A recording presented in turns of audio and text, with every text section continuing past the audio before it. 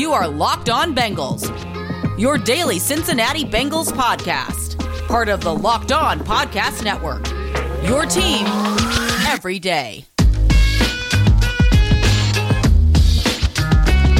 What up, Bengals fans, and welcome to another episode of the Locked On Bengals podcast. I'm your host, Jake Lisco, along with my co-host, James Rapien.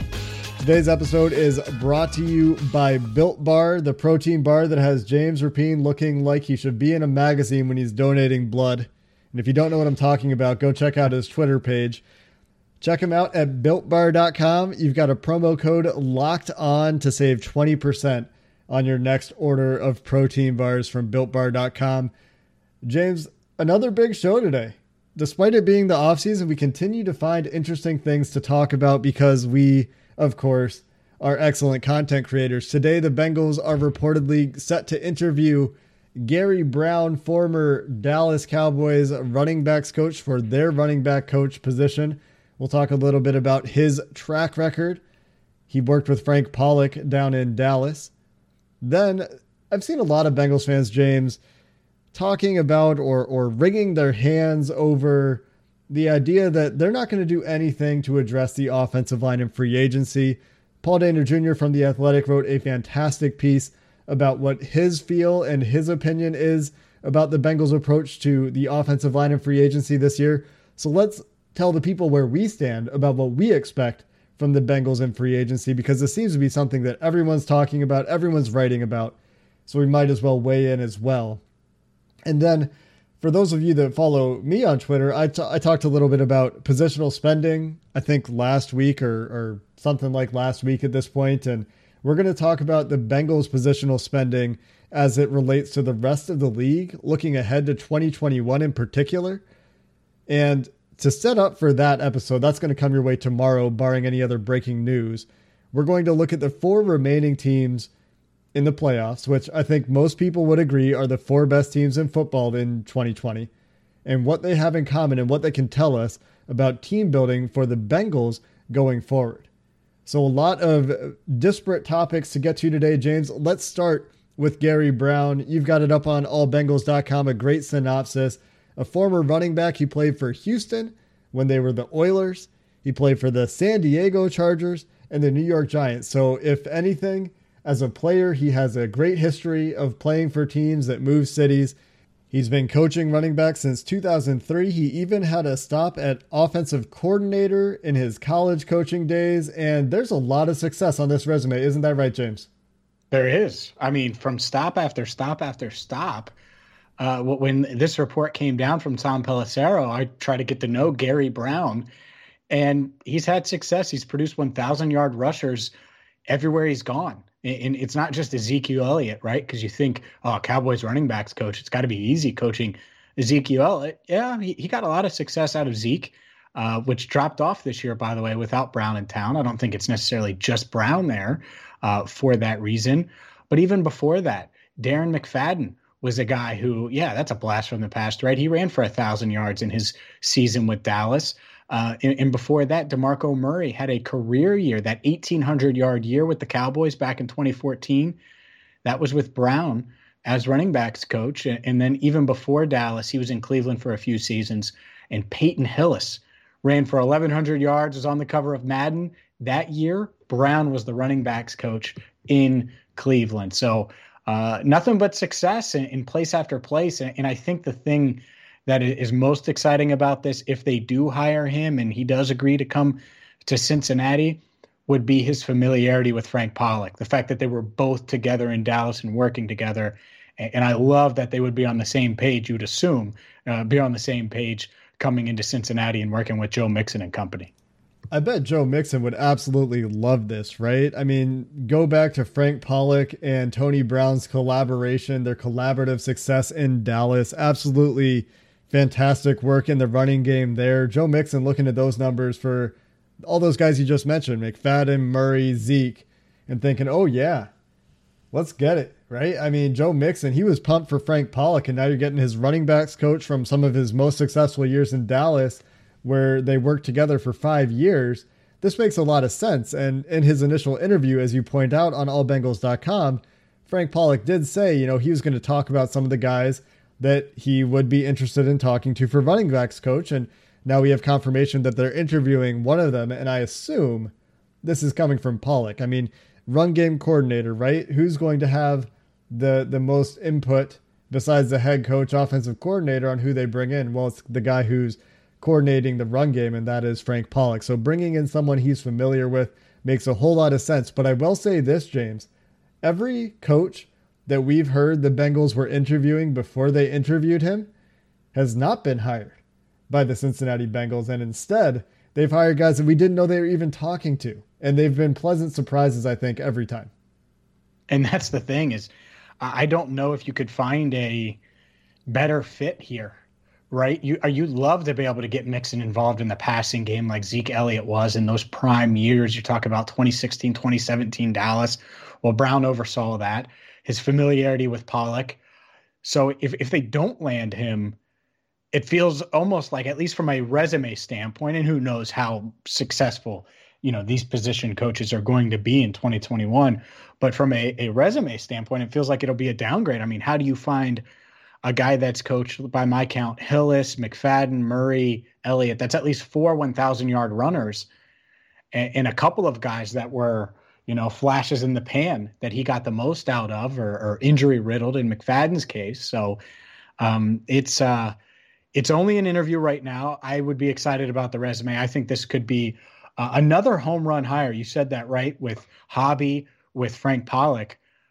I don't know about you, but I think Brown, if they could land him, would be just great for the potential of this offense moving forward.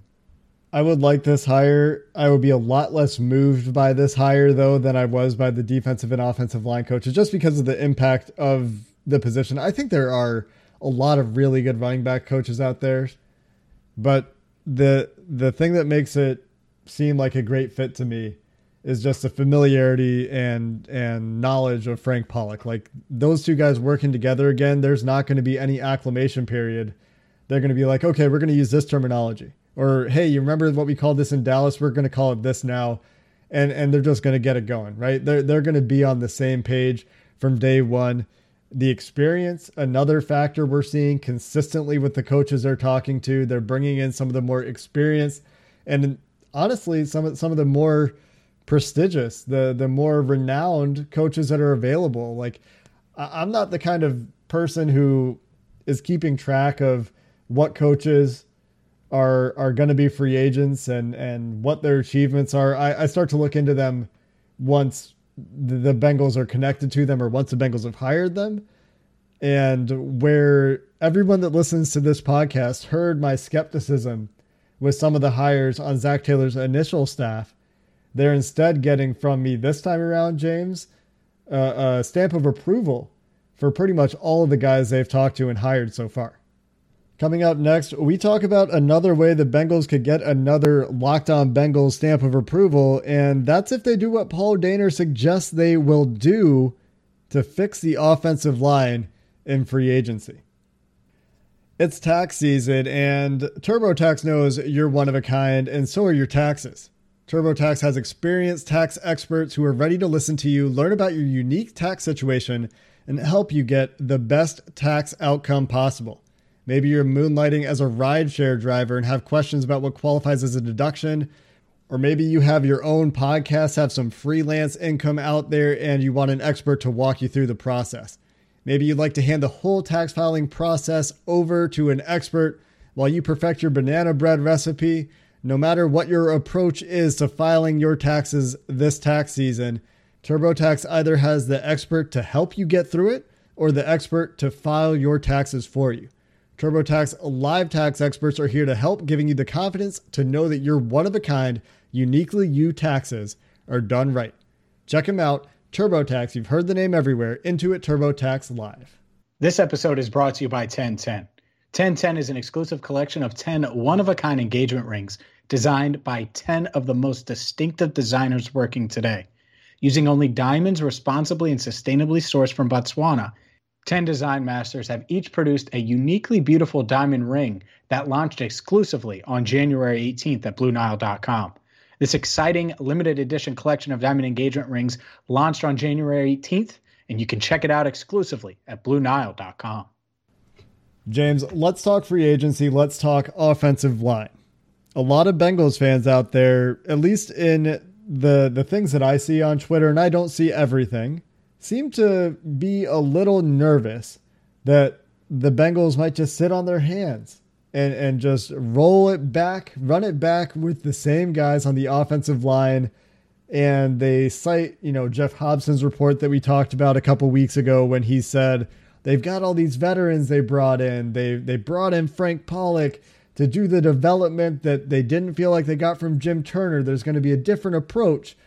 And another section of fans that seems to be talking about something that Dave Lapham said, and I haven't heard what Lap said exactly, but they're citing Lapham as another source that says they're not going to go make any splashes in free agency, and they're not going to go get somebody like Trent Williams, which maybe not. Maybe Trent Williams was never in their ballpark. Maybe he's the kind of guy that's going to go to a top 6 team and try to chase a ring and get that money at the same time.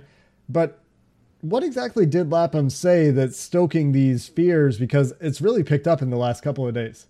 He defended the guard play, and specifically Quentin Spain, Xavier Su'a-Filo, and basically said, hey, look, they may stick with these guards, these guys that are serviceable. And if they're really looking for help, it might be on the edge. And when you look at who's coming back, you do have from the developmental side, Michael Jordan coming back. Xavier Su'a-Filo is under contract.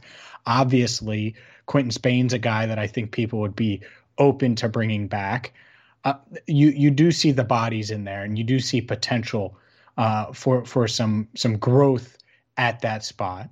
I also get why fans would be like, hey, come on. You cannot run it back with those guys in the interior because the guard play was awful. But what Lap did say is, hey, if they're going to spend in free agency, and this really isn't much of a revelation considering the Bengals historically, but if they're going to spend in free agency on an offensive lineman, it's going to be at tackle. It's going to be on the edge. And I think he did specifically say edge.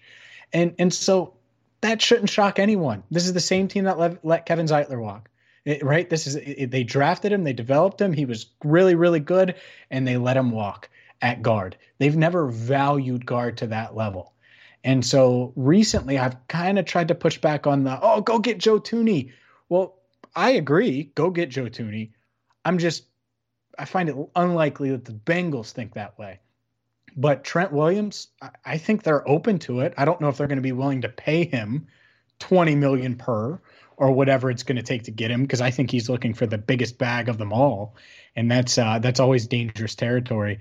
But that's what Lap said, is that if they were looking, and when they do look at free agency, he guesses that they'll look for edge help. And he said edge, but he's talking about the tackle position. And I feel like Willie Anderson has said some similar things. History does not lie. The Bengals do not pay guards. And we talked about this last week. The only guard that I can really remember them giving big money to in recent history is Clint Bowling. And I don't even know if that qualifies as big money. You go back a little bit further, they paid Bobby Williams. They've been willing to draft guards in the first round. Then the second round, Eric Steinbach, Kevin Zeitler as some examples there. If you go back to, the Carson Palmer, Marvin Lewis era. And I could totally see that argument. Maybe Joe Thuney, Brandon Scherf, those top-end guards aren't in the cards. And maybe if they do look to spend at guard, it's a guy like Matt Feiler. I'm not actually sure how his name goes. But Pittsburgh Steelers guard, he would probably be a more modest option, 28 years old. Played really well in 2019, had a bit of a step back in 2020, but is probably better than their options on the roster. But if you look at Xavier Su'a-Filo, he's under contract. He's relatively affordable. I think it's fair to expect that Xavier Su'a-Filo will be on the roster next year. Quentin Spain is a guy that a lot of fans like. He's very popular in the locker room. I think that he could stand to play a little bit better. He's not playing as well as he's played previously in his career. At least he didn't in Cincinnati. That doesn't mean he can't. And you could do a lot worse as a backup. So if it's a modest deal, again, and this is what the Bengals like at guard, you could be very happy to bring Quentin Spain back. I wouldn't be thrilled if those are your opening day starters, but if you've really gone and solidified right tackle, then you feel a lot better about it, right? Or maybe you draft a Rashawn Slater. Maybe you trade back and you take Slater at 12 like we talked about in Mock Draft Monday yesterday. And maybe you don't feel comfortable with the 6'3", a little bit undersized Slater at right tackle, because I think the Bengals have a history of liking, generally before Bobby Hart, pretty big right tackles. You got Willie Anderson, Andre Smith as the recent right tackles out there. So, maybe they see Slater more as a guard. I watched his Ohio State tape this morning because one of our listeners, Greg, was in my mentions saying, can we stop overhyping the tape? And I thought it was pretty good tape, Greg. And I told you that on Twitter. I answered your tweet. And the thing that I really like about Slater is I think he's got great burst and quickness, good short area quickness. I'm not sure about the change of direction yet. That did look a little bit awkward at times against Ohio State, but really like his hand usage as well. So there are some things that if he plays guard, he would be an incredibly athletic and I think technically pretty sound guard. And you take away the lateral movement aspect of his game that may or may not be a weakness, and put him in a phone booth in the guard position. He's a smart player. It could be a really good fit. So that's a potential scenario, right? Where you go get a guy, and the name that stands out has really been trending on Twitter, and Paul Dehner Jr. talks about it, is Darrell Williams.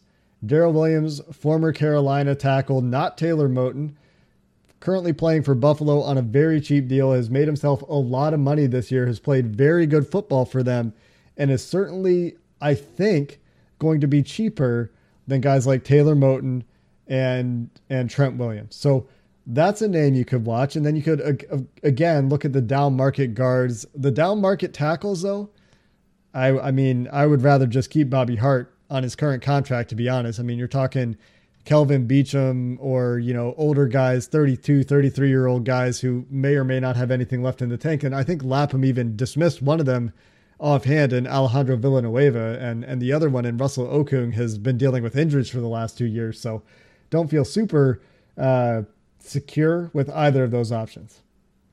Sure. And I think we saw firsthand with Villanueva that he can get beat up because Carl Lawson owned him on Monday night. I mean, Carl Lawson was a big reason why Ben was uncomfortable and the Bengals were able to do what they did against the Steelers in week 15. And it was because Villanueva couldn't stop him. Okung would be interesting. I think they need to make a move. They need to find a way to get someone. Williams, certainly a guy. I agree with you. I think he's a guy that could come in and be an instant upgrade. But this idea that the Bengals don't know there's an issue, from what I've heard, they know there's an issue. And now you may have a problem with their philosophy and how to fix it. But last year they didn't think there was an issue. And that was the problem. Is Jim Turner, I think, had convinced Zach Taylor that, hey, we're going to make this work. Heck, I remember Brian Callahan after the 5th round, 6th round of the draft, probably 6th round, because coordinators talked after every round, depending on if it was an offensive or defensive pick. And they picked Adeniji, and we were like, hey, are you surprised that they waited this long, that you guys waited this long to take an offensive lineman? He's like, we can scheme around it and stuff, and I think that's the problem now is it can't be such a weakness. It might not be the strength of the team next year, but the Bengals have to find a way to make the offensive line competent enough to where they don't have to scheme around it, right? Where they don't have to win in spite of losing in the trenches. And that's what they've had to do. And that's a tough spot for Zach Taylor, who we've evaluated, who I've been critical of. It's a tough spot for the entire coaching staff. So I think that's their job. However they do that, whether it's free agency, the draft, they have to find a way to do it. You and I think, both agree that adding in free agency, adding some kind of proven offensive lineman, at least one, hopefully multiple, but at least one is probably the way to go.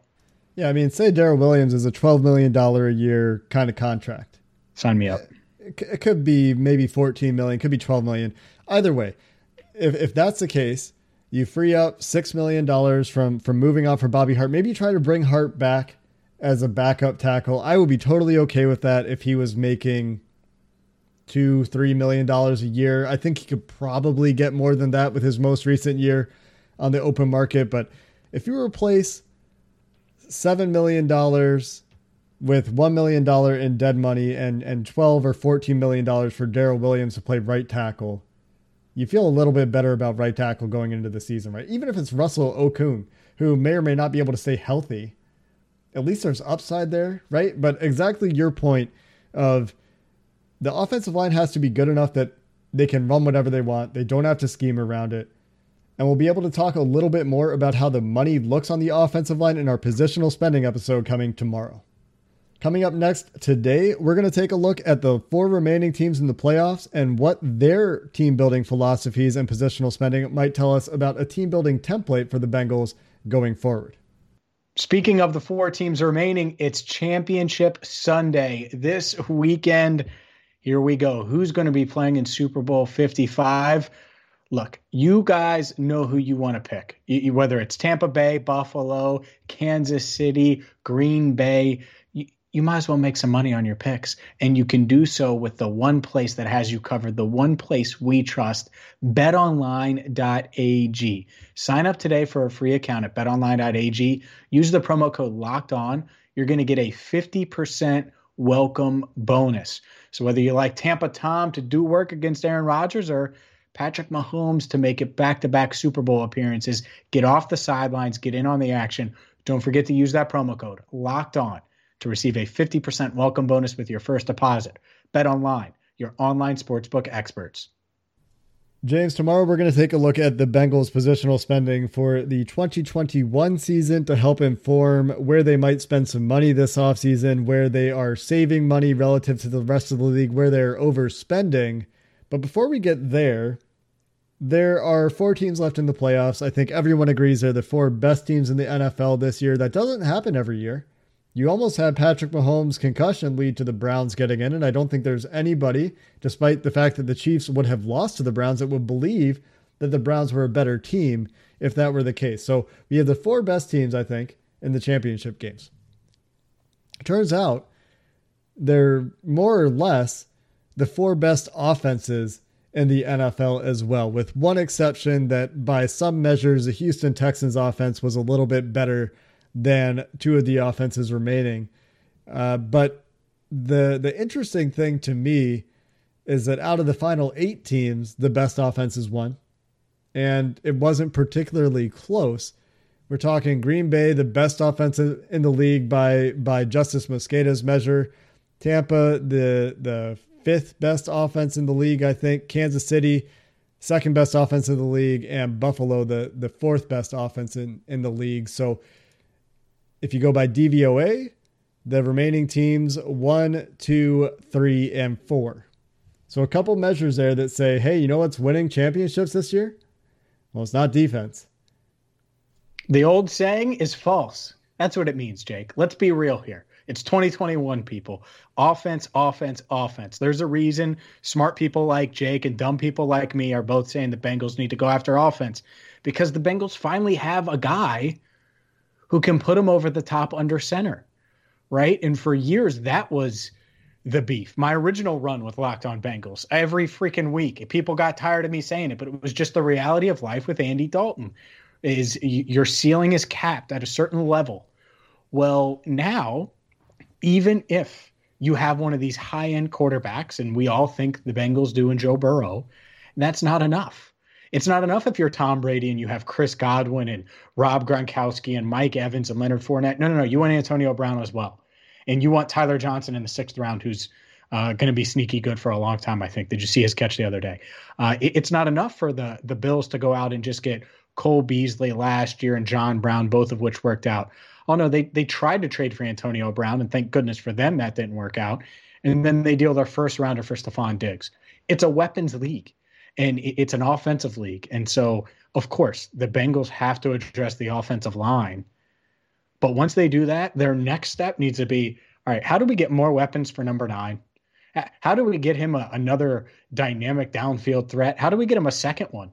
And maybe a guy who can develop under wide receivers coach Troy Walters. So if T. Higgins gets dinged up with a hamstring and Tyler Boyd leaves with a concussion, the game doesn't end.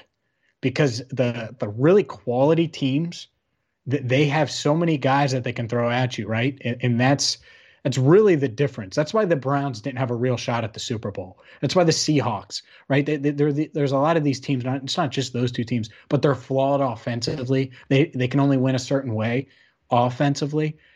I think in this NFL, you got to be able to win anyway, from running the ball to throwing the ball downfield to dinking and dunking and winning in a variety of ways offensively. And that's what these 4 teams, that's what you see they can do. Yeah, it's interesting that some of this is a running games, right? Like Green Bay's running game, despite having the best quarterback in the league this year in Aaron Rodgers, who had a real renaissance of a season, they're winning right now, large part due to a very efficient running game. So it's just about finding ways to be efficient. You see with Kyle Shanahan's offense in San Francisco when they're good, and you're seeing that in the teams that are remaining in the playoffs too. If you need to throw the ball because you have Leonard Fournette as your running back, and Leonard Fournette's efficiency is going to be limited over enough snaps, well, then you have Tom Brady, you throw the ball. The other thing, James, that all those teams did is they invested in the offensive line. Mm-hmm. One way or another, all of these teams invested in their offensive line. Tampa goes out and spends a pick on Tristan Wirfs. A couple of years ago, they get Ryan Jensen in free agency. Before that, they spend second-round picks on Ali Marpet and Donovan Smith. Just a lot of money, a lot of capital spent on the offensive line. The New Orleans Saints, who were just eliminated, have spent a ton of early picks on the offensive line. That's how they developed their. Green Bay, maybe a little bit less so, but they've certainly hit on picks and they've paid their guys to keep them. Buffalo, we talked about their shotgun approach to the offensive line, and Kansas City has over the years drafted offensive linemen with high picks or otherwise found ways to get them in free agency. So it's not just the weapons, although that is clearly important. You look at the way these teams build, except for Green Bay, they've all got elite weapons. And in Green Bay, you've just got a quarterback and a wide receiver that makes it not matter what you do to the rest of the guys on the field, I guess. So some things there that can inform the Bengals approach, right? First, you got to get competent on the offensive line. No matter what you do, if it's a throw a bunch of darts at a board and see which ones hit the 20s and the bullseyes, or the triples and the bullseyes, I guess would be the better analogy, then you keep those guys and you throw away the darts and miss the board. Or if it's, the Tampa or the New Orleans approach, you go find one guy in free agency and you keep spending those first, second, third round picks until you get the guys to solidify your line going forward. When you have the quarterback and you have the weapons, and the Bengals are almost there in those regards, right? Like they could use probably one more receiver, and you see these teams taking receivers all the time too, right? Mm-hmm. And diversifying their receivers, then that's where you get there on offense. And when you have the quarterback, it makes all the rest of this, the path is just so much easier. Now, you do have to have a baseline of defense as well. If you look at most of these teams, there's at least a baseline of competency and efficiency, or in some cases, even top third defenses, depending on which stats you prefer to use. So you can't be what the Bengals were this year, which was 25th in the NFL, unless you're the Chiefs on offense, I guess. But it's not a huge leap that's required. You get up to like 20th, 18th. And if your offense is in the top 5, then you can go win games.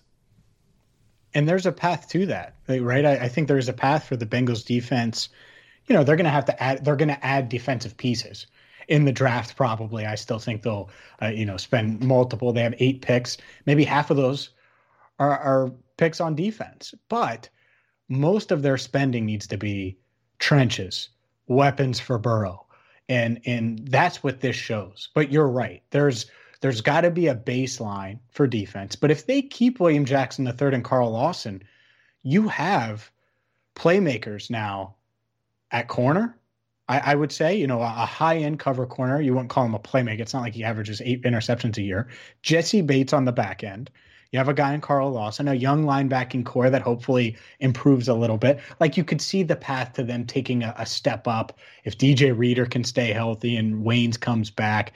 And so I think that's sort of all I would do on defense is just kind of retain these dudes and, draft a couple guys, and then everything else should go to offense. It should, because you have the quarterback, and you're not going to make I don't think they're going to be 13-3 no matter what they do next year. But if they average 32 a game next year because Burrow's staying upright and he has enough weapons, even if he loses a receiver or two where they can still win games, then you could see them winning 10 games and making the playoffs and potentially being a threat. You could absolutely see that. But the way to do that is to really, invest in their offense, especially, Jake, think about this. Last year, they invested so much money in the defense and so many resources on the defensive side. And that's a great segue to tomorrow's show, James. So everyone listening right now, you're interested in how can they apply these lessons from these playoff teams? How much money do they have to spend? What are they spending at each position? It will really tell you where they will likely invest resources in the future, because you can look at their history, you can compare them to the teams that are winning in the NFL, and you can get some hints from the money. Well, what's that they always say, James? Follow the money and you will find the answers. Well, we'll try to do a little bit of that on tomorrow's episode. Until then, Bengals fans, hooday, and have a good one. Spring? Is that you? Warmer temps mean new Allbirds styles. Meet the Super Light Collection, the lightest ever shoes from Allbirds, now in fresh colors. They've designed must-have travel styles for when you need to jet. The lighter-than-air feel and barely-there fit makes these shoes some of the most packable styles ever. That means more comfort and less baggage. Take the Super Light Tree Runner on your next adventure. Its cushy, lightweight foam midsole supports every step, and the extra outsole traction gives you the grip to just go for it. The eucalyptus fiber upper adds next-level breathability to keep you going all day. Plus, the Super Light Tree Runner is comfortable and ready to go right out of the box. So, what can you do in a super light shoe? What can't you do is the better question.